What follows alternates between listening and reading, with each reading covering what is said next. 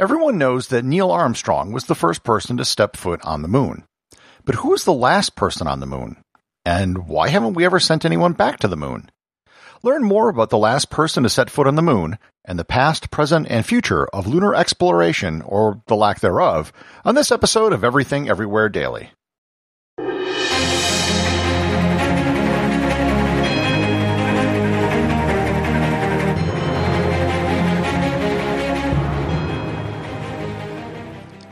This episode is sponsored by ButcherBox. Summer is right around the corner, and that means cookouts. No matter what your preferred food is for a cookout or a barbecue, ButcherBox can help you make it the best. If you want to serve up some hamburgers, ButcherBox has grass-fed ground beef to make the perfect smash burger.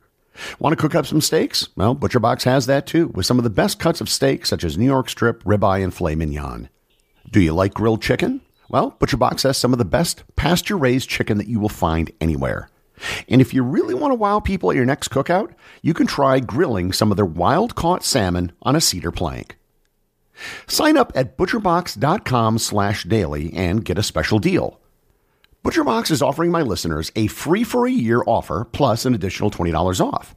You can choose salmon, chicken breasts, or steak tips free in every order for a year. Sign up today at butcherbox.com/daily and use code DAILY to choose your free-for-a-year offer, plus get $20 off your first order. Hey everyone, this is Gary. If you're listening to this podcast, you clearly are someone who likes to learn every day. And if you want to add a little more learning into your everyday routine, check out TED Talks Daily, the podcast that brings you a new TED Talk every weekday. In less than 15 minutes a day, you'll hear about some of the big ideas shaping our world. This includes everything from artificial intelligence to the search for dark matter and more. Listen to TED Talks Daily wherever you get your podcasts. This episode is sponsored by CuriosityStream. If you love to follow the space program, then you need to get a subscription to CuriosityStream. They have tons of documentaries about all aspects of spaceflight, and they are doing original programming on current space missions. They have shows on the recent OSIRIS-REx mission, which gathered a sample from an asteroid, and from the recent flight of the SpaceX Dragon crew module. Prices start as low as $2.99 per month or $19.99 per year. That is a whole year of programming for the cost of a month and a half of other streaming services. If you love to learn, and let's face it, you do if you're listening to this podcast, then start your subscription by visiting everything-everywhere.com/curiositystream or by clicking on the link in the show notes. Most things in life tend to reach their zenith near their conclusion. The Apollo program reached its zenith right at the beginning. The moment Neil Armstrong stepped off the lunar lander, in most people's minds, the Apollo program was complete. John Kennedy set a goal of sending someone to the moon, and Apollo 11 completed it. However, the plan was for so much more. In the initial planning stages of the Apollo program, NASA ordered 15 Saturn V rockets, which would take them through Apollo 20. 2 of the Saturn Vs were used in unmanned test flights for Apollo 4 and Apollo 6. 3 of them were used on manned test flights. Apollo 8 and 10, which flew into orbit around the moon, and Apollo 9, which took the first lunar module into Earth orbit.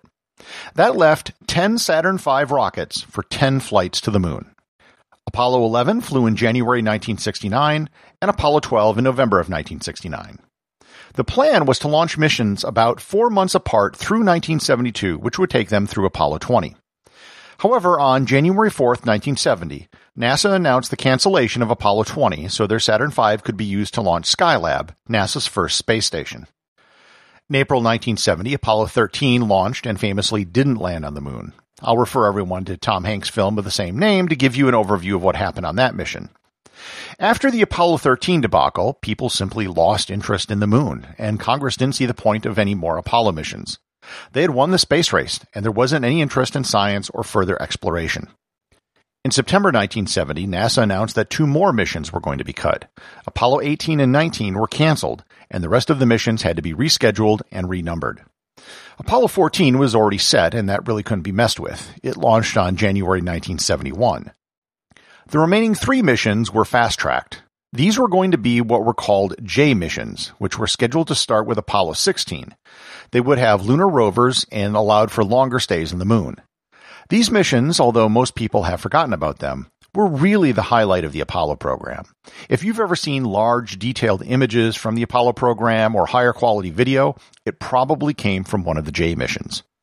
Apollo 15 launched in July 1971, and it was the first time the lunar rover was used on the moon.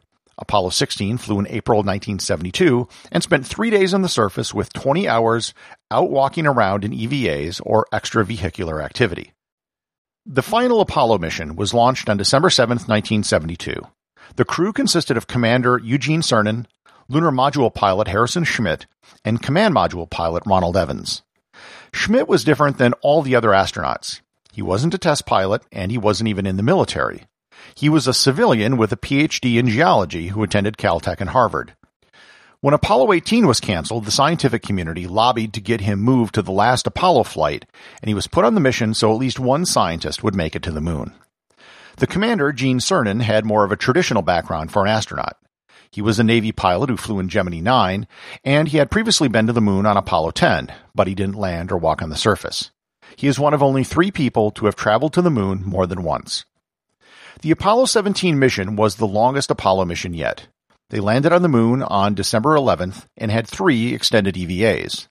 Cernan and Harris spent 23 hours on the surface between the 3 EVAs, which was a record for any Apollo mission.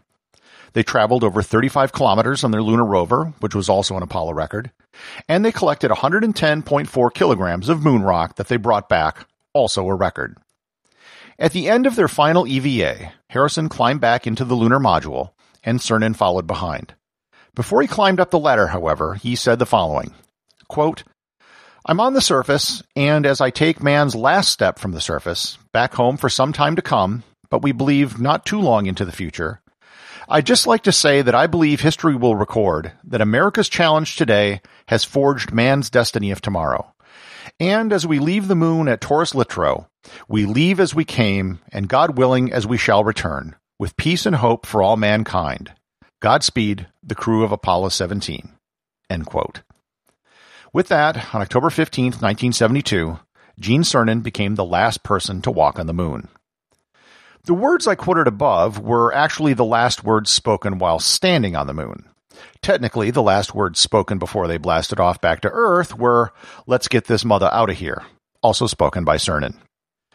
On the way back to Earth, they had a call with the President of the United States, Richard Nixon. Nixon told the astronauts, "This may be the last time in this century that men will walk on the moon." This infuriated the astronauts and others back at NASA, but his words were prophetic. Since Apollo 17, 48 years ago, no one has gone back to the moon. Of the 12 men from the 6 missions which landed on the moon, only 4 of them survive. They now range in age from 85 to 90. Gene Cernan passed away in 2017 at the age of 82. Harrison Schmitt was elected to the United States Senate from New Mexico, and he still lives there today. The big question is if other people will walk on the moon before we lose the last of the moonwalkers. China announced a desire to land someone on the moon, but to date they haven't really taken any firm steps to make that happen. NASA announced Project Artemis, which is supposed to land astronauts back on the moon in the year 2024. They hope to start launching tests in 2021, and they've already begun work on the development of lunar landers.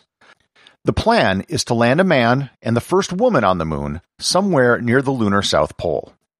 The big problem, however, is money. Congress just isn't enthused about sending people to the moon.